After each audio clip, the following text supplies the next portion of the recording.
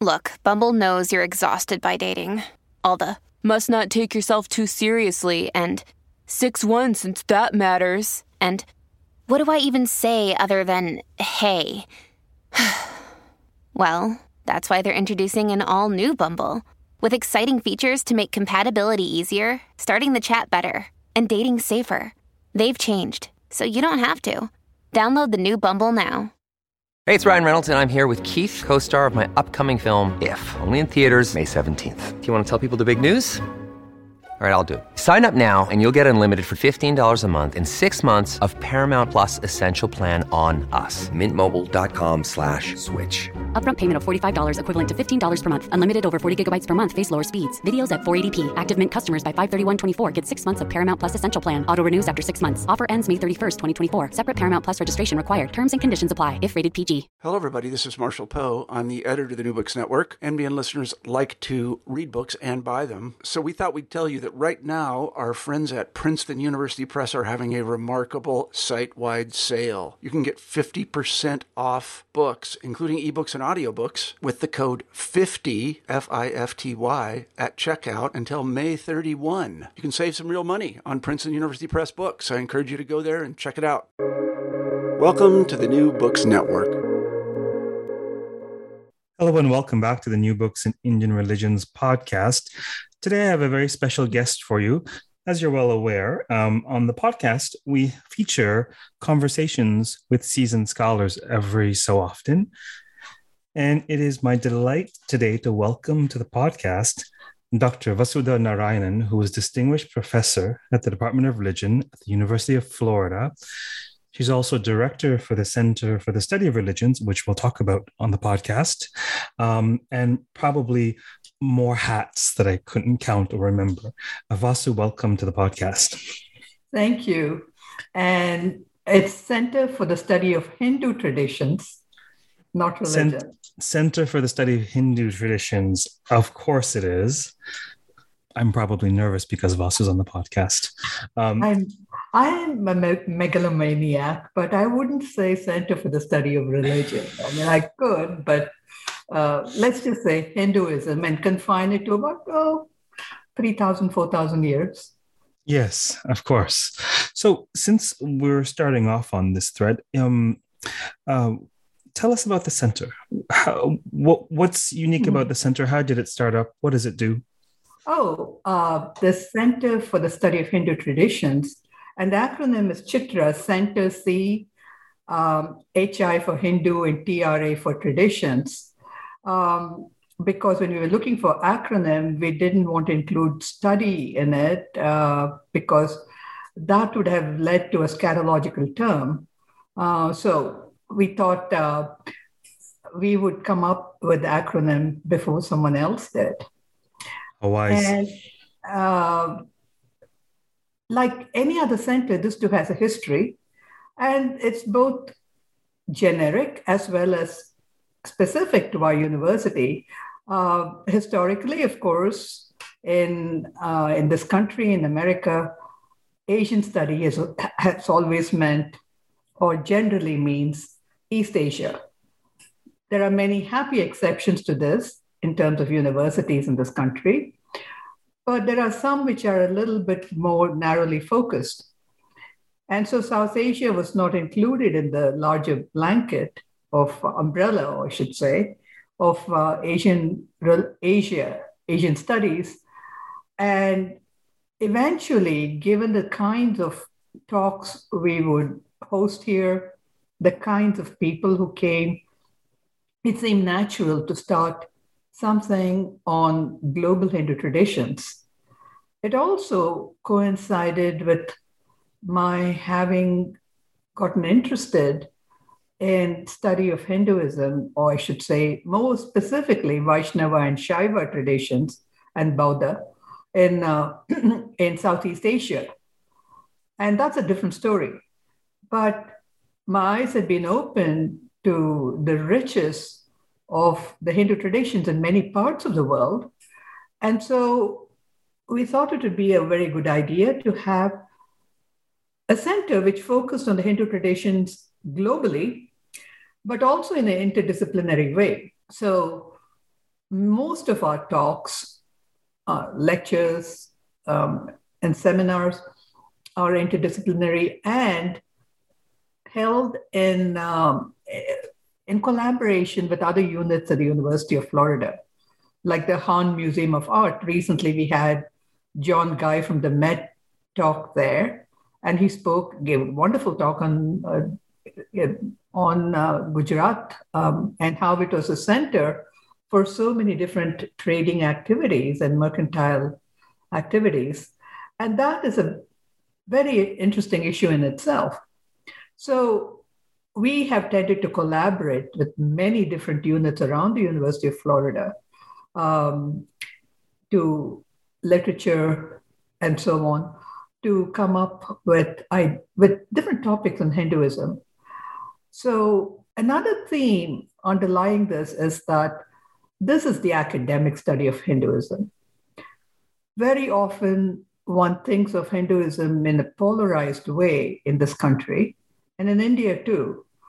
And that Hindu studies can be either quote unquote secular or quote unquote right wing. And there's not too much of nuancing. So most of the scholars, of course, in America are very nuanced, and they try to bridge these extremes in their lectures, in their research, and so on. So I'd like to present the many shades of the Hindu traditions in this center. And we've had seminars which deal with not just Hinduism, but the Hindu interactions with Islam, with indigenous religions, with other traditions, not just in India, but in places like Nigeria, Trinidad.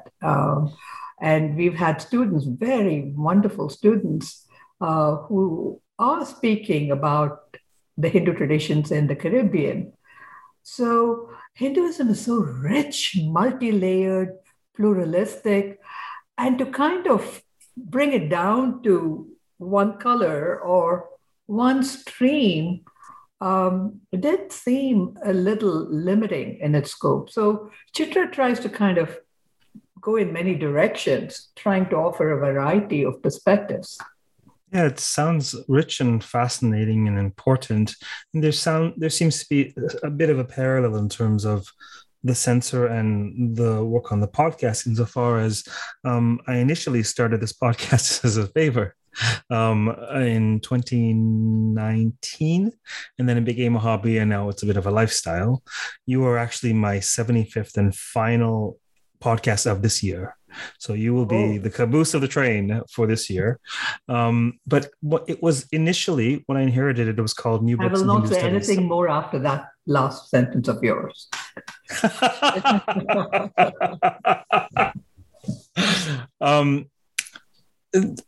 Initially, it was called New Books in Hindu Studies. And earlier in this year, 2021, I decided to rebrand it as New Books Indian Religions. Why? So there's more texture in terms of both what we think of as Hinduism and also what interacts with Hinduism. For example, Islam in India, Christianity in India, and so that sort of that texture is important to convey really what's happening on the ground. You mentioned a couple fascinating things in passing. Of course, I was saving the best for the last for 2021. That's why you're featured in this podcast. But a couple of things in passing.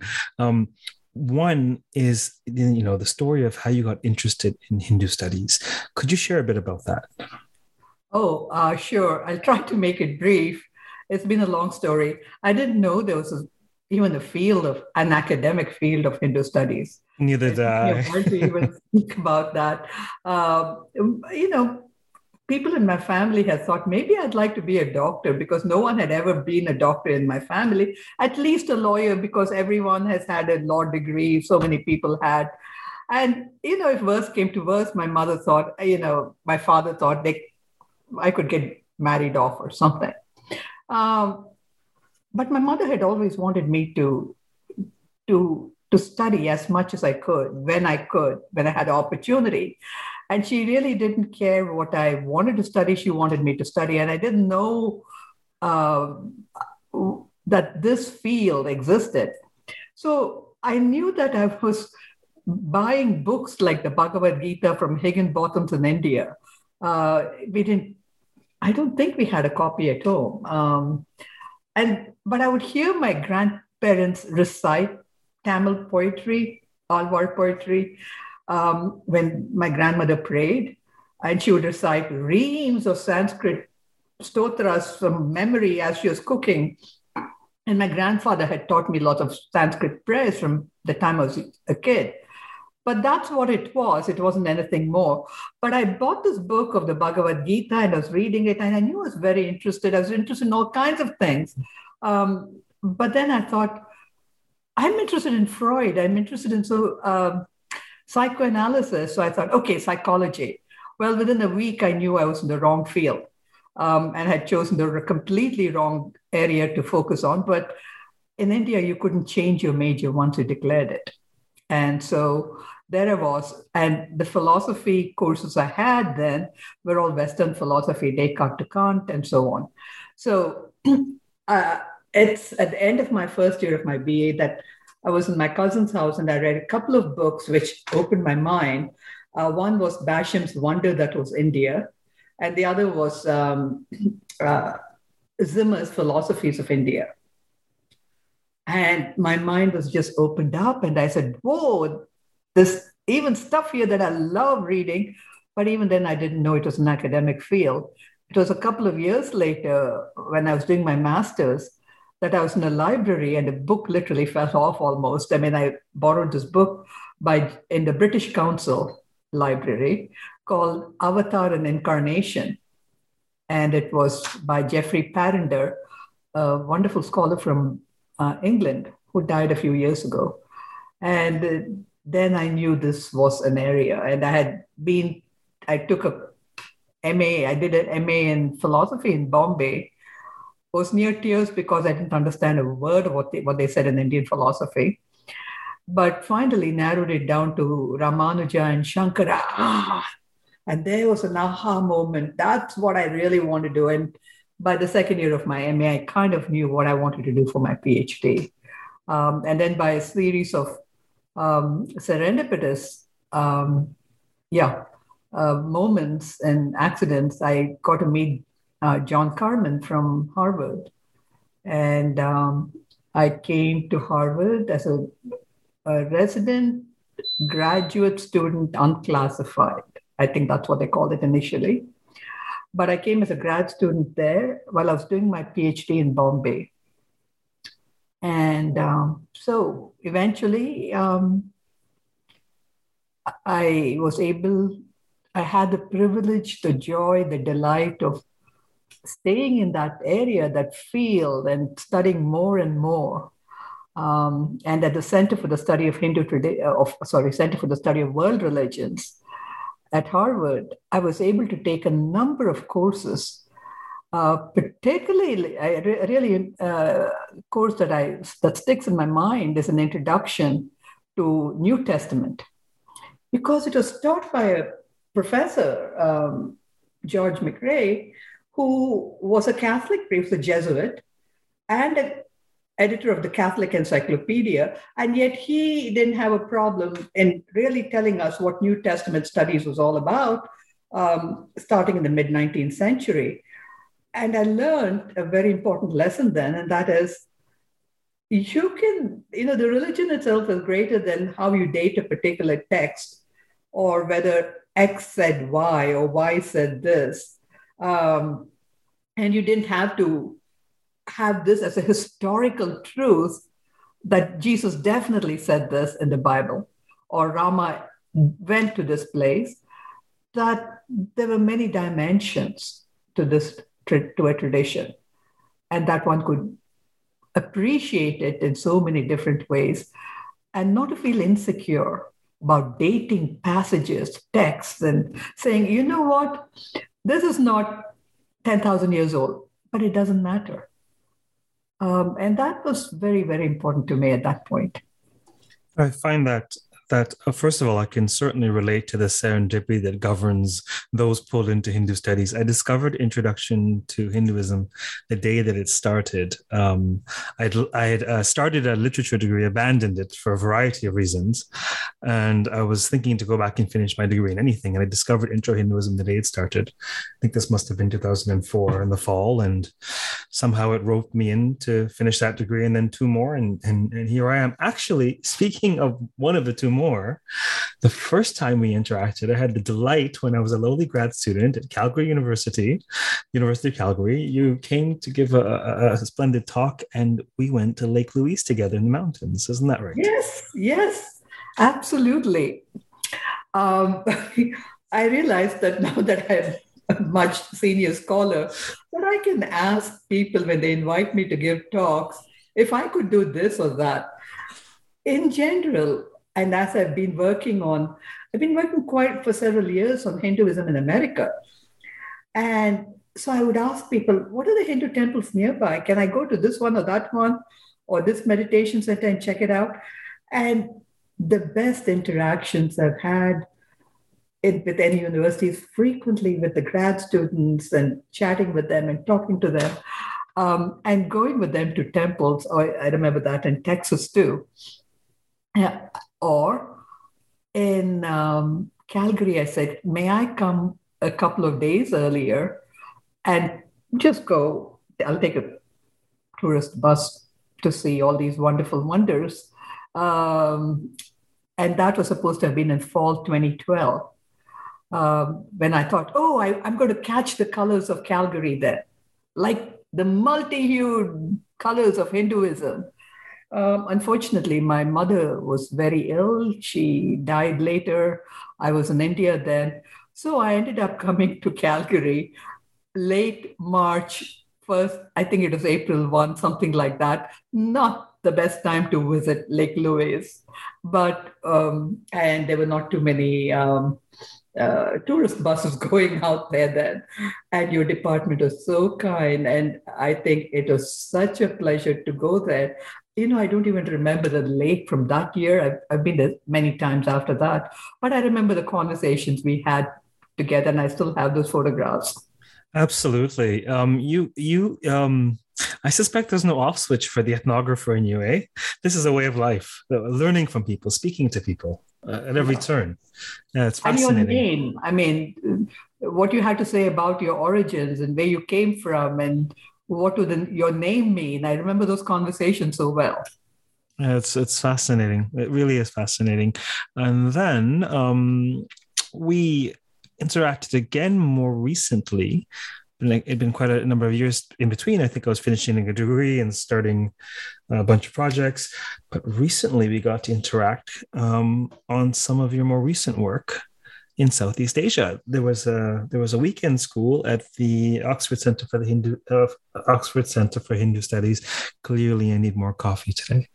There was a weekend school where you and John Gee and Hilary Rodrigues presented some phenomenal research on Hinduism in Southeast Asia.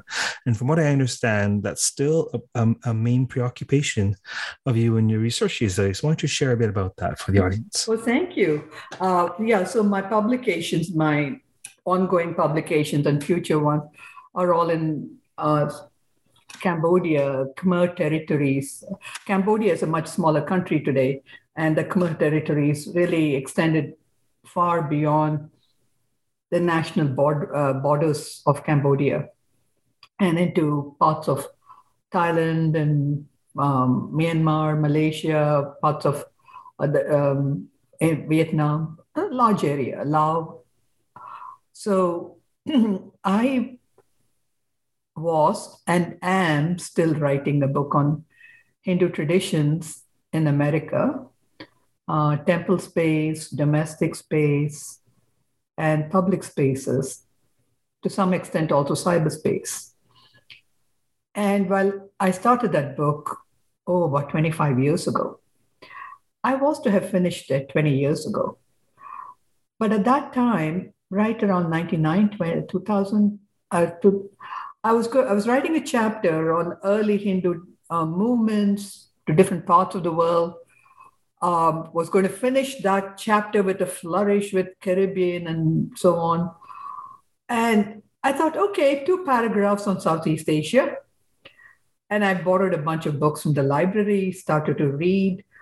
And I was intellectually appalled with myself for having taught Hinduism for decades without taking into account any of the global manifestations. And I realized how limited I had been in my teaching of Hinduism. So it was an intellectual challenge, and I had to learn more about it. Emotionally and aesthetically, I just fell in love with what I was seeing in the books. I saw some pictures of Angkor Wat and felt literally like I had fallen into that picture. And I couldn't finish that early chapter for my book on Hinduism in America. So I hope to finish it in the next year. But that made me want to go to Southeast Asia because I couldn't write about it without being there, seeing it, absorbing it, and reading more and more. And after my visit in 2002, first Oman, I couldn't stop going back. And sometimes I went twice a year, sometimes. And then I spent my sabbatical there. So I think one should keep in mind also that the Cambodian or Khmer area, Kambuja, the country, as it was known during the Angkorian period, between early 9th century up to, say, the 14th century, the Angkorian period, it was called Kambuja, the offspring of Kambu. It had a very Sanskritized and quote-unquote Vaishnava Shaiva profile, more than perhaps its immediate neighbors. But it didn't mean an intellectual, physical, or cultural colonization. In fact, Angkor was powerful. It had its own rich history, and it was right at the center of a global metropolis. Think of it as New York. At one point, its population was about 1 million, which is amazing in those days. And so it was able to pick and choose from all the kind of religions and the cultures surrounding it.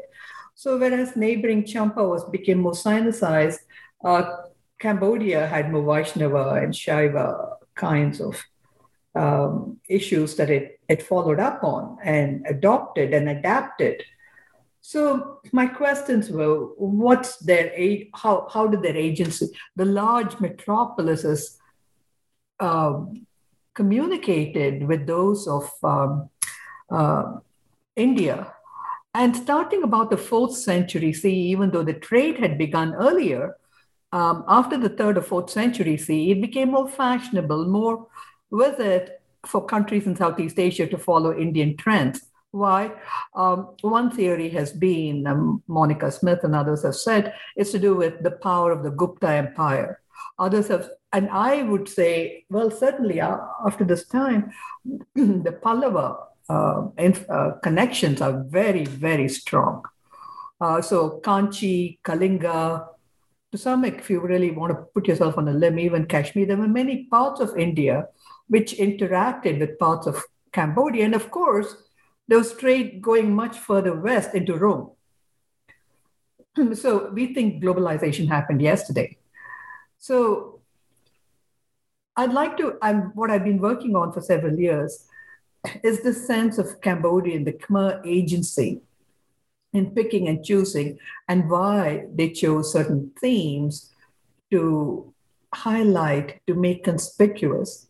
And the one that I've been working on for about 20 years now, at least 18 years, is the story of the churning of the ocean of milk. The multiple dimensions of it and the interpretation doesn't, just as one can't give a single line story for Hinduism, you can't do that for the story either. And that's the fun of stories, the narratives. You have multiple interpretations speaking to you at different times and different ages.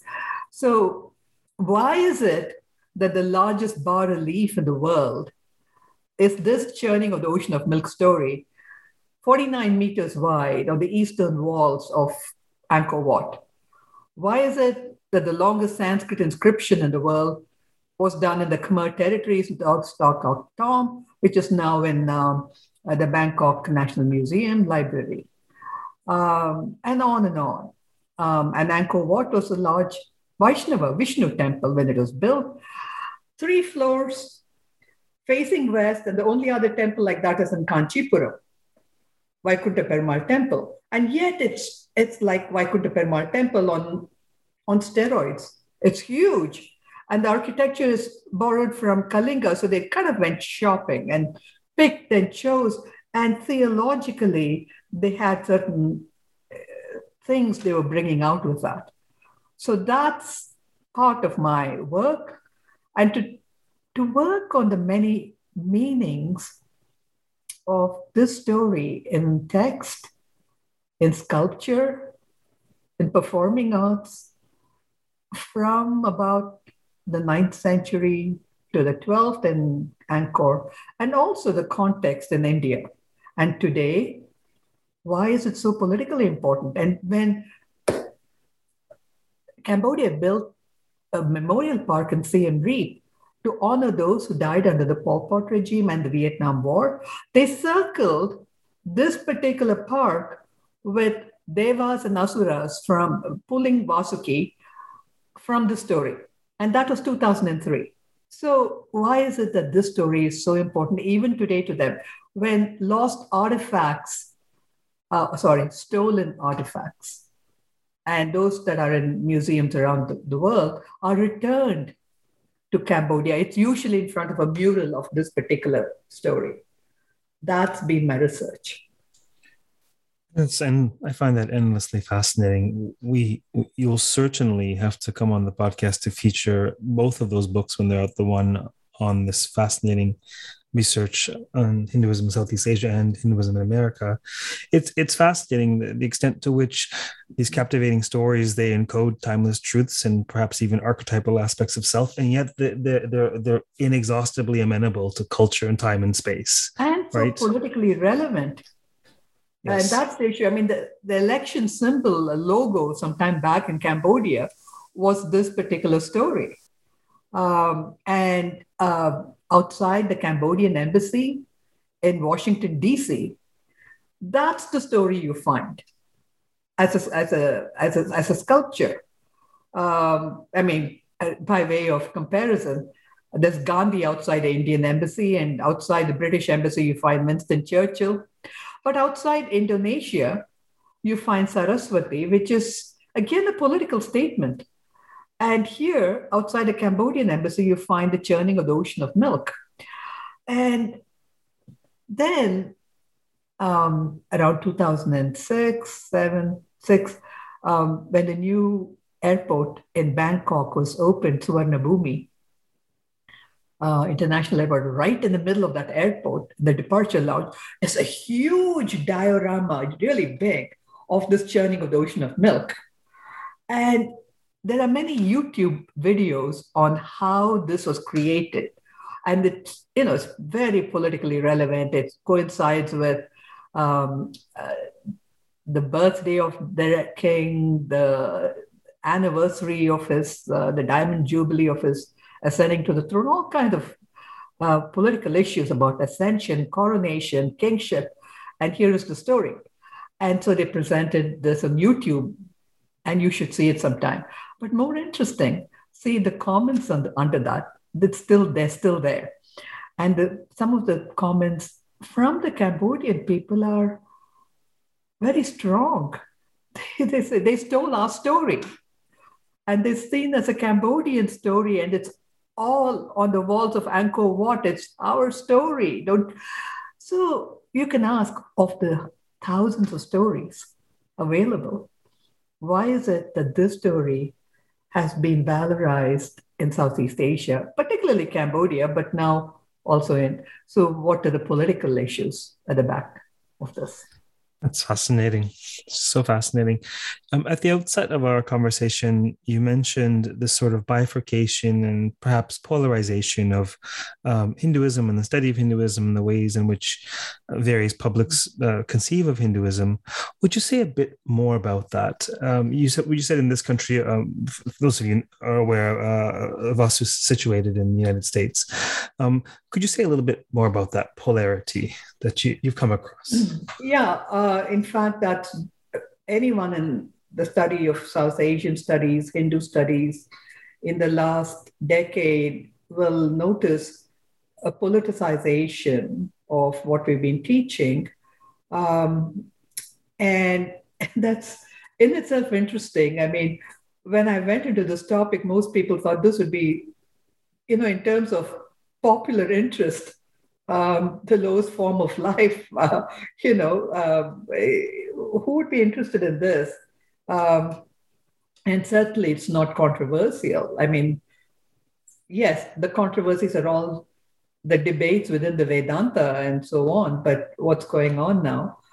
But in the last 20 years, one could say 30, there's been a growing awareness of how Hinduism is being taught outside of India and how it's not taught within India, how it's not taught, period, according to some people. So there are many issues connected with this. One of them in India, and that goes back again to something I spoke about earlier, about how I found Hindu studies. There is no study was no academic study of religion. And one had to kind of mess around to find a topic like philosophy, or in Bombay, you had, which is still called University of Bombay then, you had to find ancient Indian culture. Eventually, in Madras University, they introduced topics or departments like Vaishnavism or Shaivism or Islam.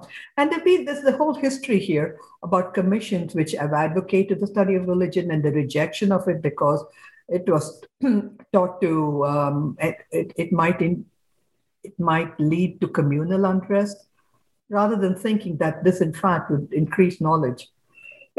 But the model was set after the University of London University, where for local reasons in the 19th century, there was no study of religion. So there's a colonial history to this too. So because of that, we have not had an academic study of religion in India. And I think that would have helped a lot of Hinduism. And I think that's too bad, because in the push towards encouraging STEM disciplines, and of course the need of the hour in the 1960s was seen to be engineering, and pouring all of the Indian resources into those fields, the humanities and the study of religion was neglected.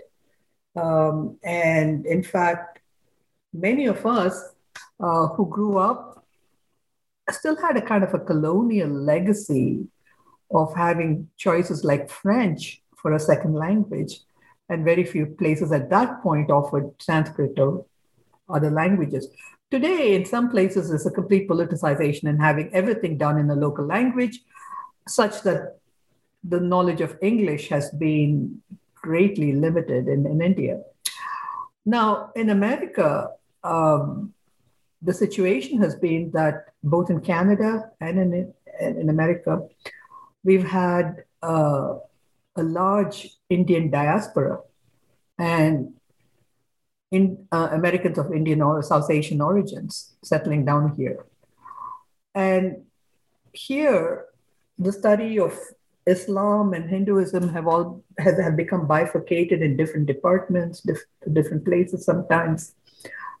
And there has been a perception by the Indian diaspora that there's a lot of soft peddling in the teaching of Islam in high school textbooks, school textbooks. But with Hinduism, everything is thrown out there. There are many perceptions about how Hinduism is taught here in the universities. some, I think they have a rightful concern, and in some, no. A lot of it has been exaggerated. A lot of this has been taken out of context also. But connected with this is also the rise of a government in India, which is seen as being as promoting communalism in a certain way, or in many ways.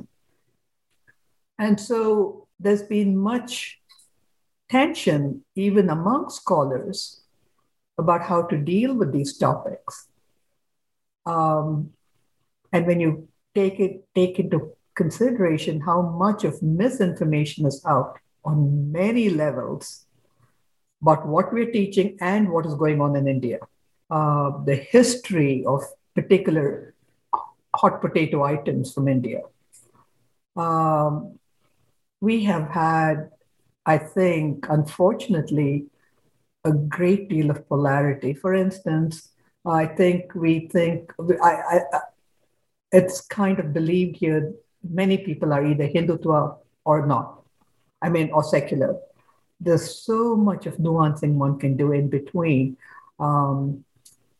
If one talks about the Uniform Civil Code, you're put in a particular category. If you talk about the government takeover of many Hindu temples, again, that is seen as, oh, is that Hindutva? So there are issues that Hindus want to raise in India and have a discussion about, have a debate about. But the politics in India, the vote banks, have made it very difficult to have those kinds of conversations. And given the misinformation, it's a very, very difficult time and space that we find ourselves, not just in India, but in academic studies here in this country. That's fascinating. Thank you for the candid share and respectful share of your perspective and the perspective of many. What I find so interesting is the need for conversation. And on the podcast, I have folks from different academic factions. I've had everyone from Bibek Dibor to Wendy Donovan on the podcast. So it's all over the gamut. So I think the key is to hear people's perspectives and speak with these people who are interested in conversation, and the folks who aren't interested in conversation. There's not a whole lot we can do with that, it seems. Yeah, well, and call out misinformation.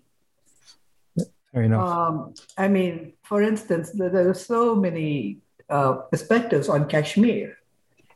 How can we have a history of it and not simply rely on a WhatsApp message or even the New York Times? Because every one of them has a particular angle, a particular axe to grind. So where are the different ways in which you can understand, say, the plight of Kashmiri Pandits, the plight of Muslim women today? There are so many ways in which we can try to increase our understanding, sift through the materials, and be sensitive to those voices. And I think that respect has gone in the kind of shrieking that you find, whether it's a news channel or by some parts of the debate that's going on in this country. And let's face it, there's also a great deal to be gained by labeling things as Hinduphobia by some quarters. So there's that.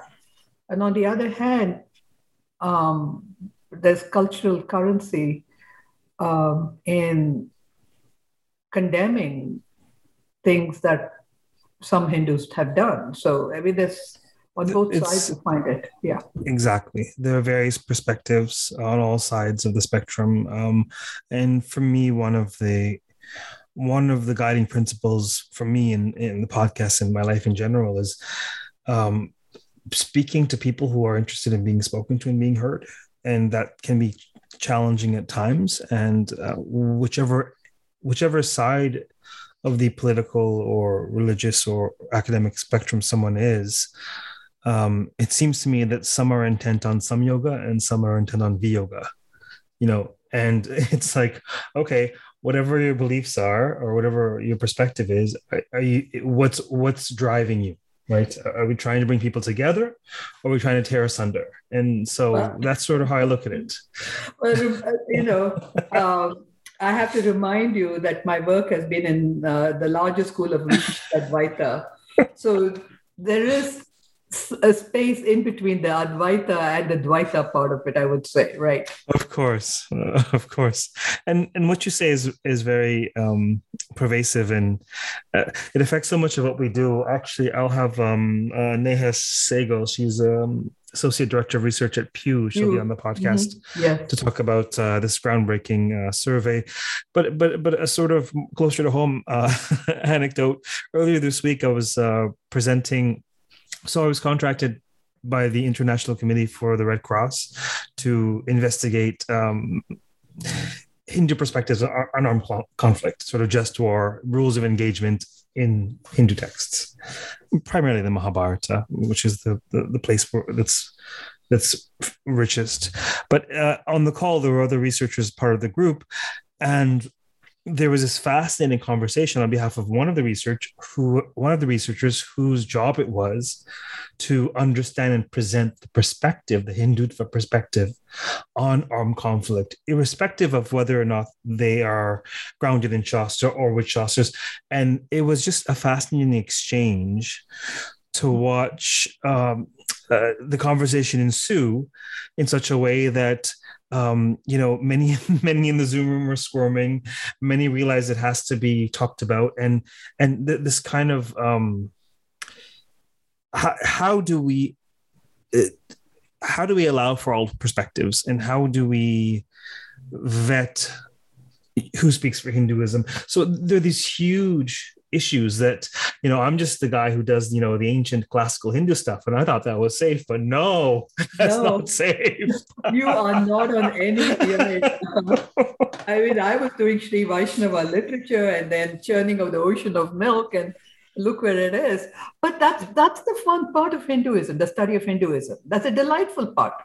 For instance, yes, last 2 years have been 2 years from hell in terms of the pandemic. The tragedy of the loss of lives, the tragedy of the loss of livelihoods has been immense and just beyond thinking. And yet, it amuses me when I go through WhatsApp messages, and I belong to about half a dozen different groups: family, high school classmates, college friends, the different reactions of forwarded messages to the pandemic. And what has been amusing, or not amusing, striking to me, is the sense of humor that the Hindus have had. At the face of the pandemic, when things are raging, and yet to call it this kind of bringing the deities in a very nice way, and using them to spread information, using performing arts, dances, to talk about the right messages, about washing hands, about wearing of a mask and things like that. And I must have seen performing arts from different kinds of dances exploring that and explaining that, and using of cartoons from Rama to Durga, to talk about first responders, to talk about the Lakshman Rekha, symbolizing the lockdowns we've had. It's a kind of a restoration of normalcy, where for many Hindus, there's a sense of humor. And what I regret most in the kind of polarity that we find ourselves in is this loss of humor, where things have become tragic in some ways, where it's become hazardous to your health in multiple ways to say or think certain things. But that sense of humor, the way the hospitality that humor provided has been lost completely. Well, I'm glad that you and I can smile and laugh on the podcast at very least. We're pretty much close to time for today. I know you're a very busy woman. What comes to mind is, I would love to pick your brain further at some point, perhaps when your books are published or before then. But you've just seen so much in terms of scholarship, in terms of institutional change, in terms of everything. And without putting you on the spot too much, are there particular standout trends in your mind in terms of how we study Hinduism that come to mind? That question has to be allied with something else too, and how Hinduism has been changing constantly. Yes, we like to think about the Sanatana, and it's always existing, but it's existing because it's transforming, it's changing, it's adapting, and learning in many ways. We learn from it in many ways too. So, for instance, let me tell you, when I was growing up, I didn't know anyone doing yoga. Yes, I had an aunt whose husband's aunt knew some asanas. So that was a big deal for us. But by the time I came to this country, this was a big deal. And it was becoming a big deal. And now, around every corner in India, you find yoga studios. And then that has to be connected with yoga studies in this country. And then that has to be studied with the political questions that go with it as Yoga Hindu. So there's a kind of a spectrum here from things changing within or not changing in Hinduism. Yoga is about as different kinds of yoga. The texts are very old. The format of presentation and how it's grown is a fascinating story in itself.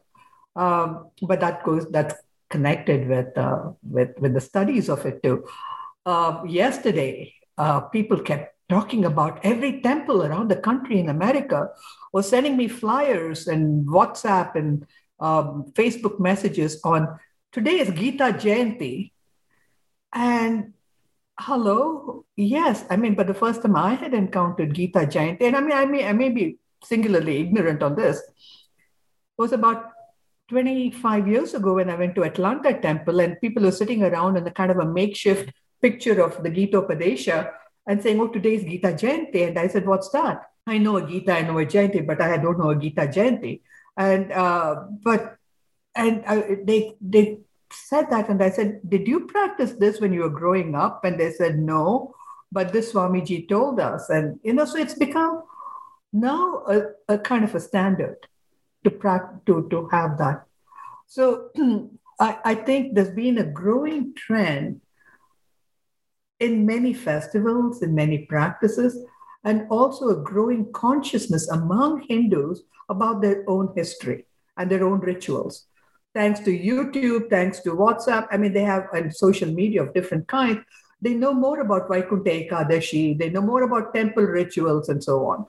And I think those studies that are going on in this country have helped a lot in understanding of Hinduism.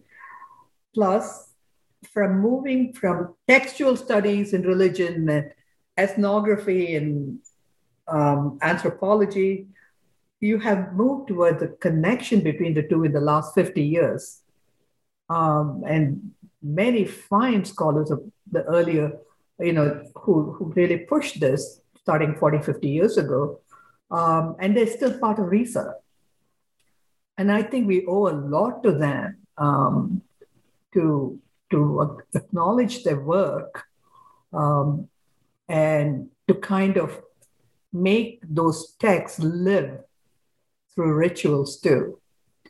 So yes, it's very important to have a textual study, but also to have it connected with lived religion is very important, especially when globalization means that You don't have to go to India to know India. I mean, that's your cardiologist or that's your professor. Fascinating. Thank you very much for appearing on the podcast today. I had a great time speaking with you. Thank you. And may you live 100 autumns and enjoy 100 autumns. Thank you so much. For those of you listening, we've been speaking with Dr. Vasudha Narayanan, who is Distinguished Professor in the Department of Religion at the University of Florida. She's also Director for the Center for the Study of Hinduism. Hindu traditions. I'll put the link in the podcast notes so you can see it yourself. Until next time, keep listening, stay safe, stay sane, and keep contemplating the diversity that is Indian religions. Take care.